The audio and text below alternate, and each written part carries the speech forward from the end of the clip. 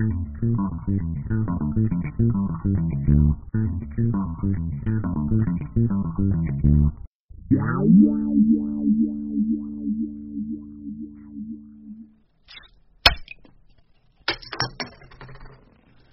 up, everybody, and welcome to the Cheers to Comics podcast. Once again, I have another edition of Comic Book Movie Talk. And with me to discuss this week's topic is Mason Fox, my engineer. Hello. We both went and saw Shazam. And we're going to tell you what we thought about it. First impressions was fantastic, actually. Yeah, no doubt. I'm pleased. Very few plot holes, but they did exist at some points. Easily DC's best movie. Like, as far as enjoyability. Instinctively, I wanted to argue against that with Wonder Woman, but it does actually surpass it quite well.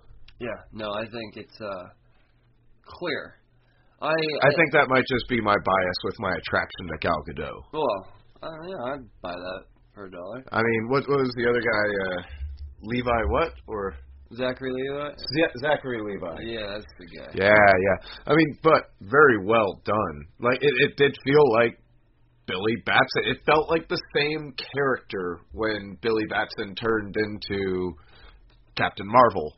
Yeah. Which, would they never call him Captain Marvel? His real name throughout the movie is Captain Sparkle Fingers.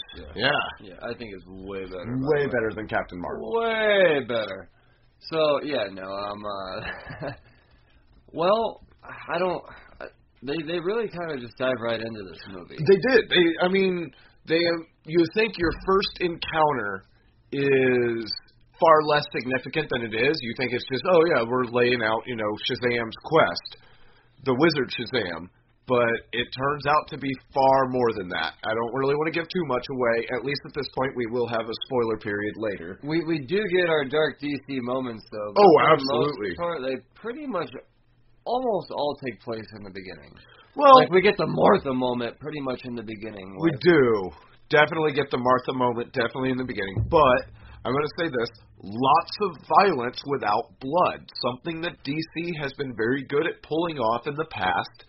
And they really shine on this production, I really think. You see blood twice in this movie. Once in Shazam's nose when he first gets punched in the face by what's-his-nuts.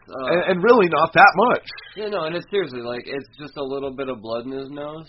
And the second time is when old what's-his-nuts gets cut in the back of the head. Yeah, you do, that's right. But that's it. That's it.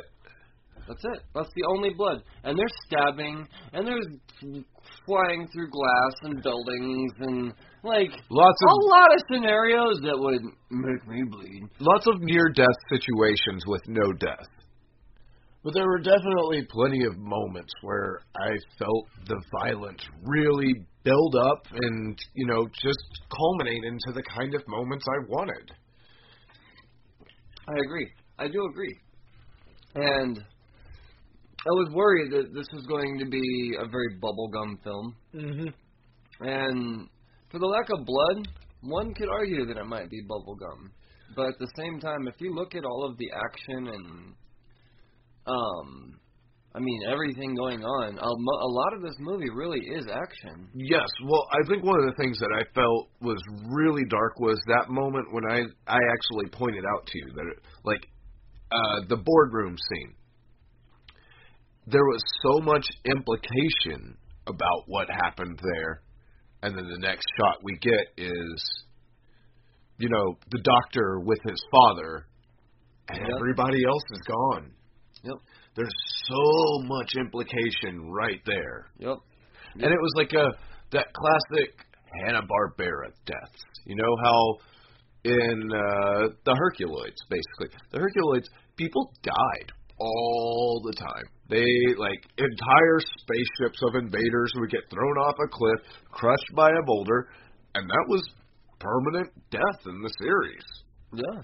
But no blood, no real violence, just a lot of implication. This movie felt like a damn comic book. Oh, absolutely. I all the way say, through. It really did. It felt like a comic book. Especially with, spoiler we'll talk about later, but near the end, I'm going to have to say, like, especially with the colors of the suit and everything, the whole end sequence was just fantastic and felt very comic booky. Yeah, no, the all of the reveal moments were great. I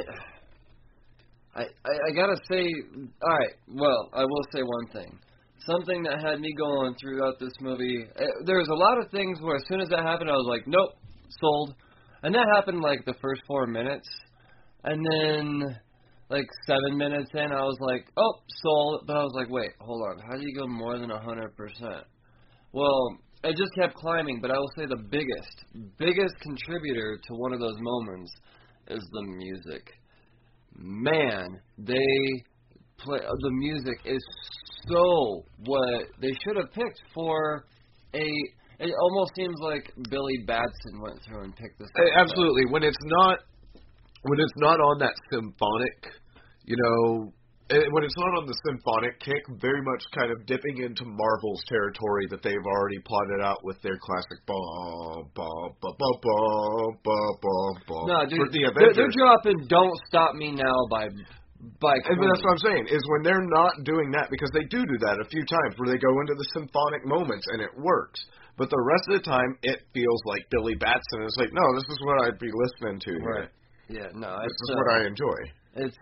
Dude, these tunes are diggable. I hate to compare it to another podcast or movie, but I had such high expectation for Captain Marvel music, and I was just so let down for what I would have considered to be better that didn't happen. And with this, I didn't think for a second that music was going to be such a huge part of this movie, but I'll be damned if it did not set the tone so perfectly all throughout. Like I said, like the Finding My Superhero Power montage scene to Queen's Don't Stop Me Now.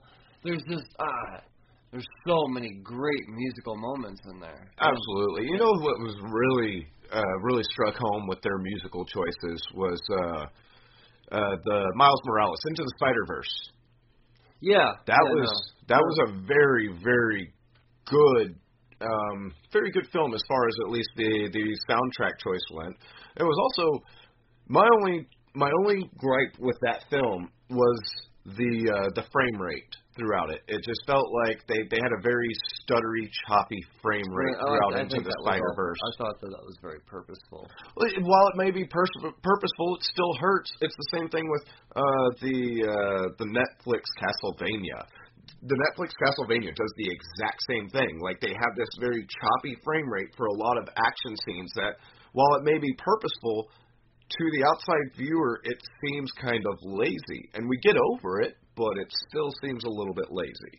Well, that kind of brings me into another part, or thing I noticed about this movie, was how they edited everything.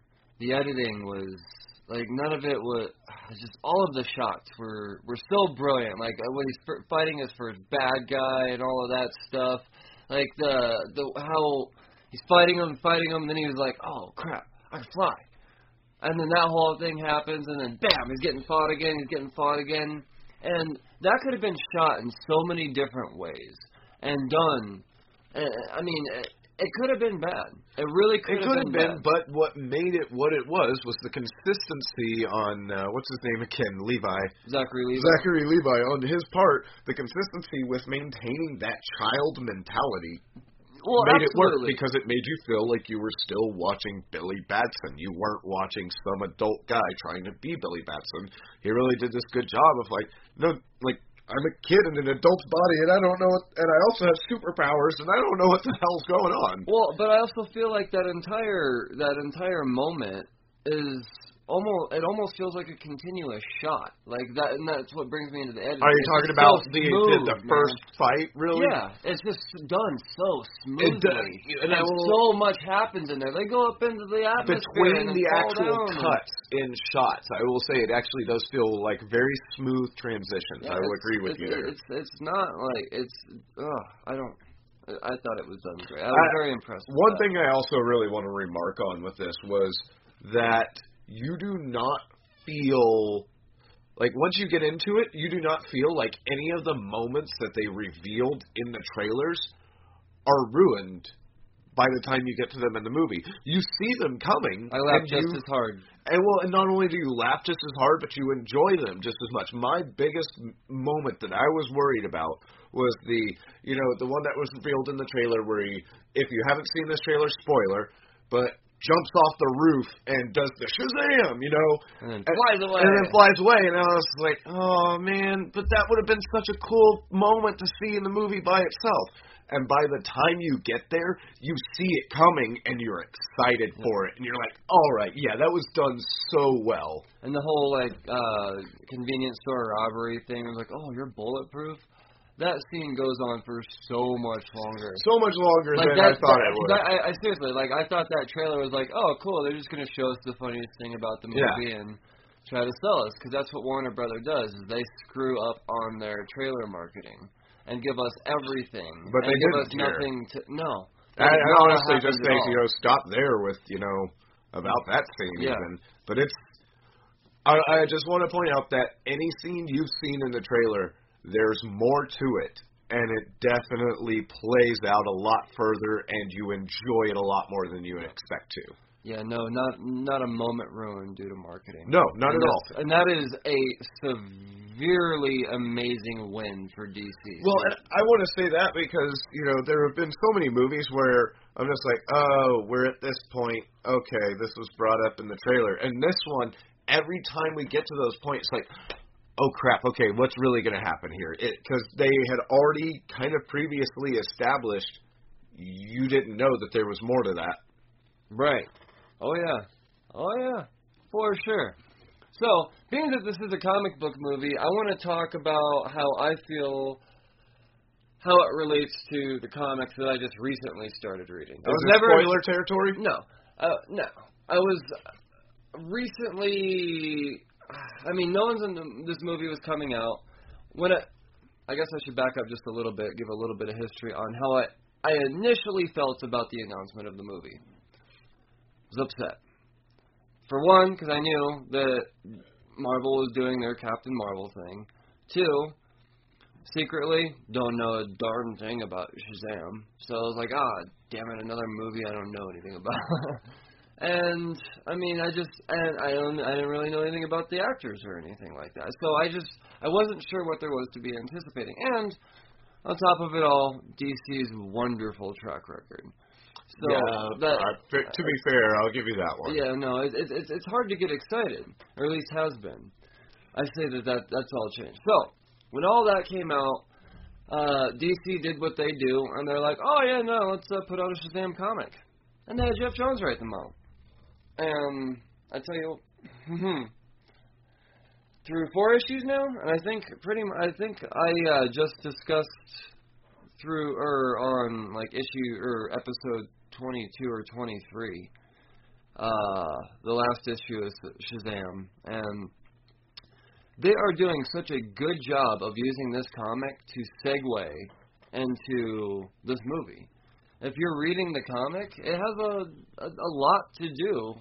No, I mean, obviously, not everything to do. But there's a lot of canon that is crossing between the film and the comic. Right, so I thought it was great that DC was like, all right, we're putting out this movie naturally, or hopefully, people are going to want to go out and read Shazam. So is the comic more of an alongside thing?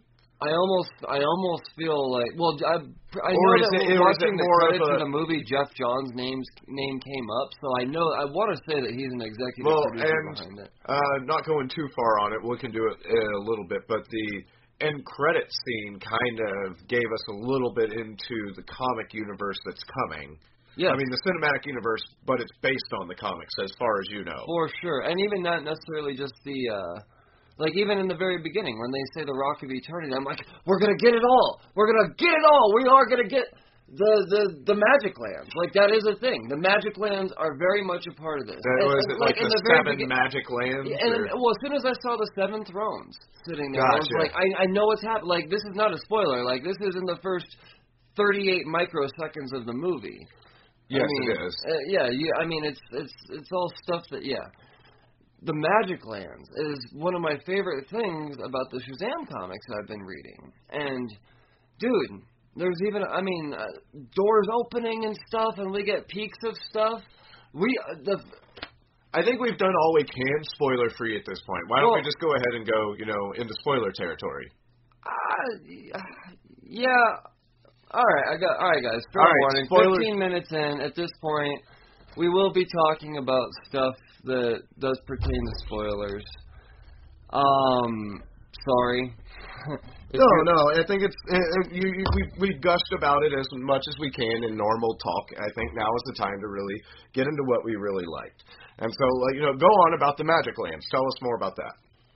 So, I'm going to relate it back to the comics once again. And in the Magic Lands, we get these 7 worlds where all types of wacky stuff can go down. Yeah, we saw gators at one point. The gators. All right, so the gators, I'm going to go ahead and just take a shot and say that is going to be the Wildlands that they're referencing there. And in the Wildlands, in the comics at least, it's kind of like a Planet of the Apes scenario. Like, humans aren't a thing, and if a human is captured, they're treated like an animal, essentially. Yeah, it was kind of crazy. It would just kind of seem like a typical horror trope at first, but now that you explained to me, when I think it's Darla opens the door to the Wildlands, and they just come rushing out there, she's like, "Oh God, no!" Yep.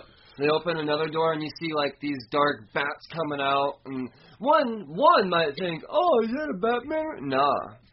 Nah, that's the Darklands. I don't think it was Darla that opened that door. I don't remember. No, it was Darla. It was? Yeah. Okay. Yeah. And then we see a hint of the Darklands. I'm like, please open up the Gamelands. Please open up the Gamelands. I want to see Mason's eyes light up. Please open up the Gamelands. They don't open up the Gamelands, but you know what that means? The Gamelands are coming, baby. Okay. We're gonna get the Gamelands. All right. Obviously we know where the Earthlands are. That's where we at. Apparently favorite little reveal at the end was we were all expecting to get Black Adam, and every single one of us was expecting to get Black Adam. Instead, we get Mr. Mind. And Mr. Mind is so sweet to me, man. This dude is. I don't know much about this dude. You asked me to look up what his name was because you knew who he was. You just couldn't remember it at the time. Yep. Tell me more about this guy. He's a mind worm, essentially. He's all about consuming all of the power that is the Magic Lands. Okay. And he's pretty much he burrows into your head and kind of just tells you what to do. He preys on the powerful. Okay. And yes, this is And when they show that scene with Dr. what's his name? Sinava or Silanava? Whatever. Yeah. Sinava. I think it's Sinava. We said it earlier. When we see him in that cell and he's writing in all the calligraphy, I'm like, he's somehow going to bring Black Adam. Summon Black Adam. You think he's going to summon Black Adam because Black Adam has, all of the Egyptian calligraphy and stuff. And I don't know how all that stuff works. I was just like, this is how it's going to happen. But no, show me the rock. Instead, we get this little voice coming from basically a grate. Well, we see basically a grate at first. You can't tell that there's anything there. And then he moves over close to it, and it's a little worm holding... Is it it was just like a red light, or is that a collar on him? I think it was a book. You think it was a book? No. All right. But, it was very interesting, and from what you've told me, it ties very much into the story that you have in the Shazam comics currently. Oh, man. Okay, so Shazam Family was so excited when that happened. Because you see it coming, but probably only in the last minute and a half, you're like, oh, this is coming. And I will say that DC did, or not just DC, the directors, everybody in this movie did such an amazing job casting these kids. Because even as kids, as they were introduced, I'm like, oh, that's so, oh, I know all these people. This is awesome, man. And even, what's his name? Carlos? I want to say it's Carlos. They made him a chunky bastard. But I still knew it was him. I loved it. I loved how all the kids had their own personalities. I think his last name is Vasquez or something. My phone is somewhere else, and I would look this up for you. Yeah. No, it's something along those lines. But just the way they are introduced, I did not think that they would come in to the capacity that they would obviously come into. Well, okay, so also I've got a question to ask you. Savannah was the name of the doctor. Victor Vasquez, that's the name of the dad. Oh, Victor. Yeah, gotcha. Okay. Victor Vasquez is the name of the dad. The dad of Savannah. No, Victor Vasquez is the dad is the foster dad. Oh, the foster dad. Yeah, Savannah is our main villain. I will say that he's my favorite casting of the whole movie. Well, I want to say this very much. When it came to their casting, nothing felt forced. None of the diversity in the film felt forced. And this has been a qualm with a lot of my recent media intake, is we've got to have diversity for the sake of diversity, and everybody needs to include it. All skin types and all races and all sexes and everything's got to go together. And everything made sense because it's a foster family of foster parents who were foster kids themselves. And so they're just taking in whatever kid is being rejected by other families or is having a hard time in the system. And it very much just turns out to be a diverse family. And it works. It absolutely does. And by the way, the kid's name is Pedro, not... Pedro, gotcha. But back to... you were talking about Pedro. I was talking about the dad. Okay. Yeah, no, I was talking about Pedro. No, the Victor Vasquez is not anything like he resembles in the comics. Really? Oh no, he's like your straight just picture the dad from 101 Dalmatians. Really? And that's kind of what that's.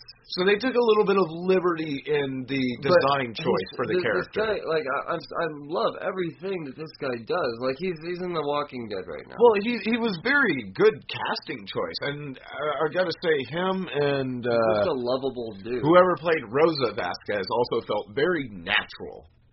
Yeah, like both of them felt very natural. I will say there was like a couple of moments where it's like, I don't think it's your fault that this feels a little iffy right here. I think it's the directing that happened, because both of you are acting it properly. It's just the way it was framed from scene to scene. Right.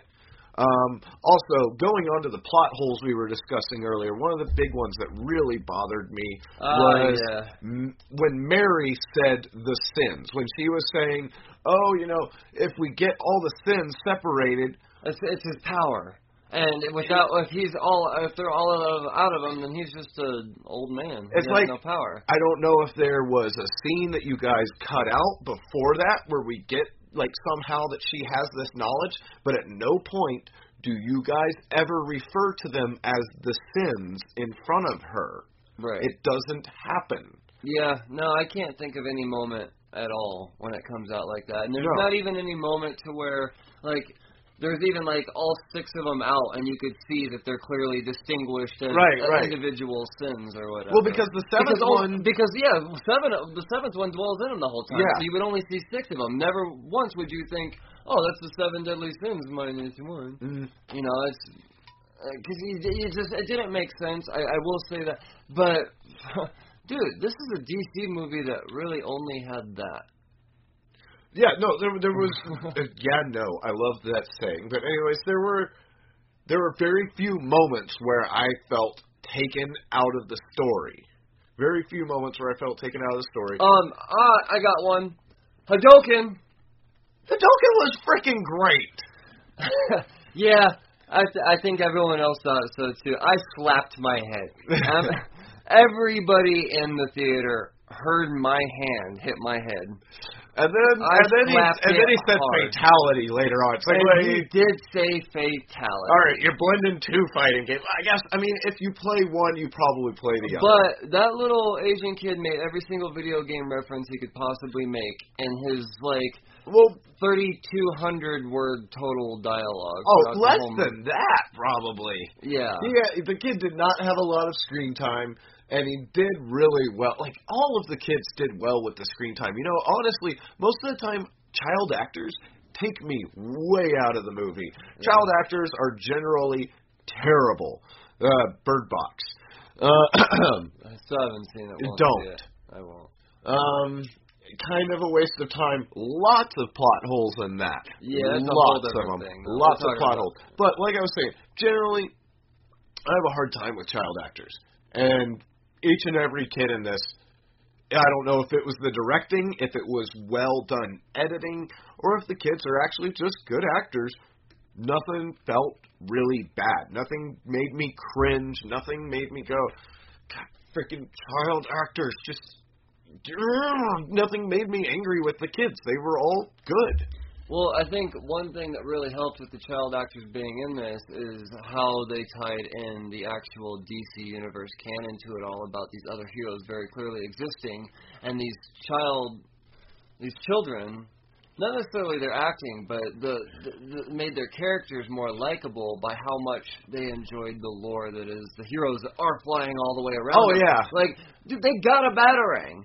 The Batarang draws one of the two instances of blood in this movie. Yes, and that is the same Batarang that Batfleck throws. It is not a variation of it. No, that was a Batfleck Batarang. That is a Batfleck Batarang. Well, and, I mean, and the let's Superman talk about bullet. Superman.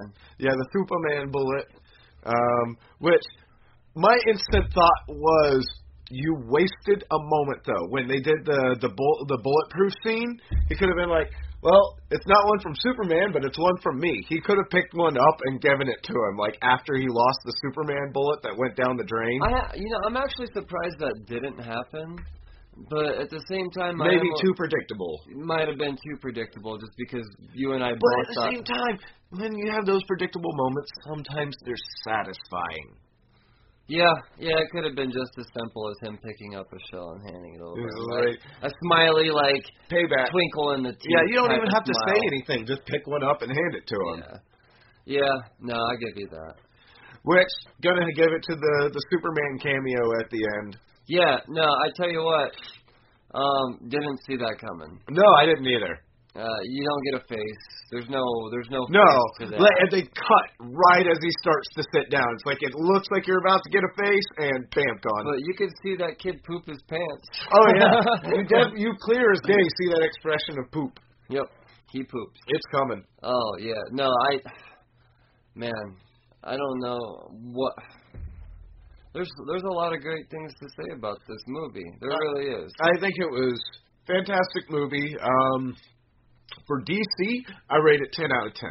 As far as, just superhero movies go? As far as a superhero movie goes, I'm going to give it an 8.5 out of 10.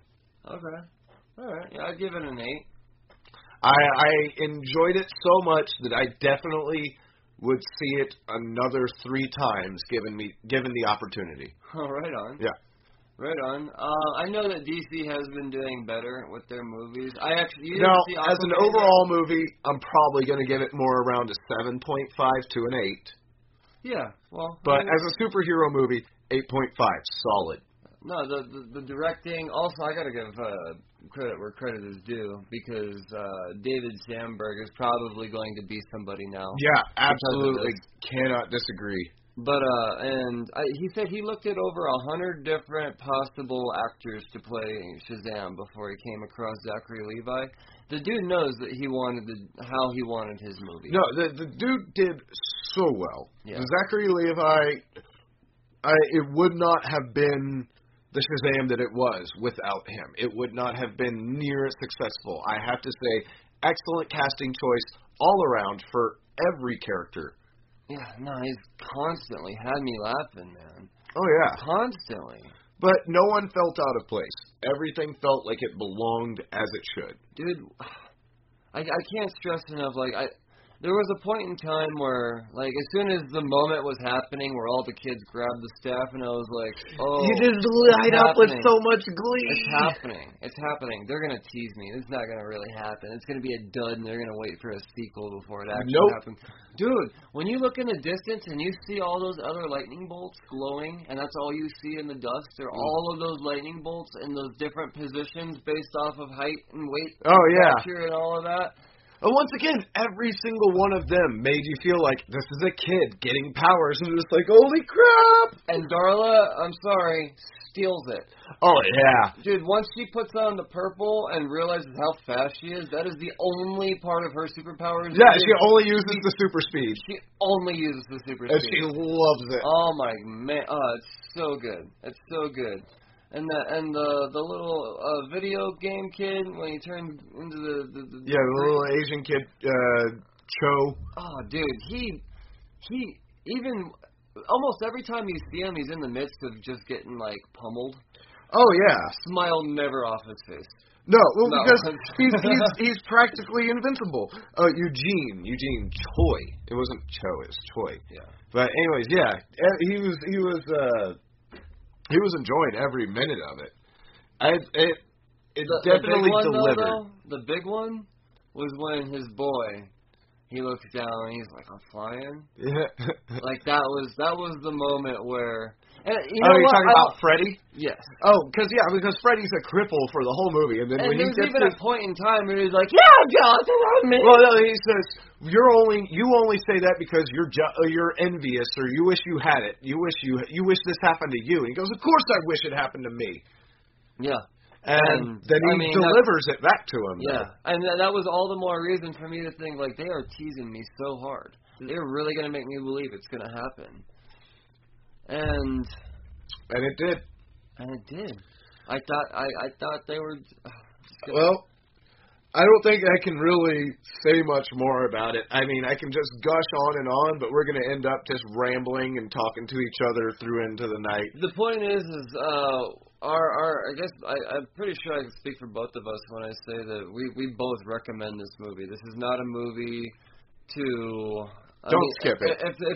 If there's anybody out there that is currently boycotting DC movies, this movie will change your mind. And if it doesn't, then you're just a hateful person, because it is the exact opposite of every formula that DC has been doing. It was really exactly what I wanted from a Shazam movie. I wanted to see Billy Batson. I wanted to see Captain Marvel struggling as a kid, getting his powers, and just kind of, it's goofy, but it's serious. It's a little bit, dramatic at sometimes, but most of the time it's a fun Most of film. that comes in the beginning, though. Yeah, most of the drama comes in the beginning. And it ended up being pretty much exactly what I wanted it to be, and not even in the way that I thought it was going to be. Yeah, seriously, that's very. Yeah, no, I'll give you that. Well, sir, pleasantly surprised, and once again, very recommended. Yeah, I definitely recommend. Aquaman was good. Shazam, great. Let's see where we go from here. All right. So, guys, you're welcome for a shorter podcast. Thank you so much for joining us as the comic book movies roll out. The podcast will as well. And I'm pretty sure that Mason's going to be along for the ride with me for a lot of these. So I'm going to try. Yeah. Well, nerds, thank you so much for listening. I recommend that you probably watch the movie before listening to this podcast. And the shameless plug of like, share, subscribe. All of that good stuff. You know where to find it. If you listen to a podcast, you know where to find podcasts. If you've been on social media, you know where to look for us. I'm just going to say it like that from now on. All right, do it. All right, man. Well, thank you so much, Mason, for joining me. It's late, man. We got to get some sleep, buddy. Go home. All right, bud. I'm out of here. All right, you guys read responsibly. Cheers.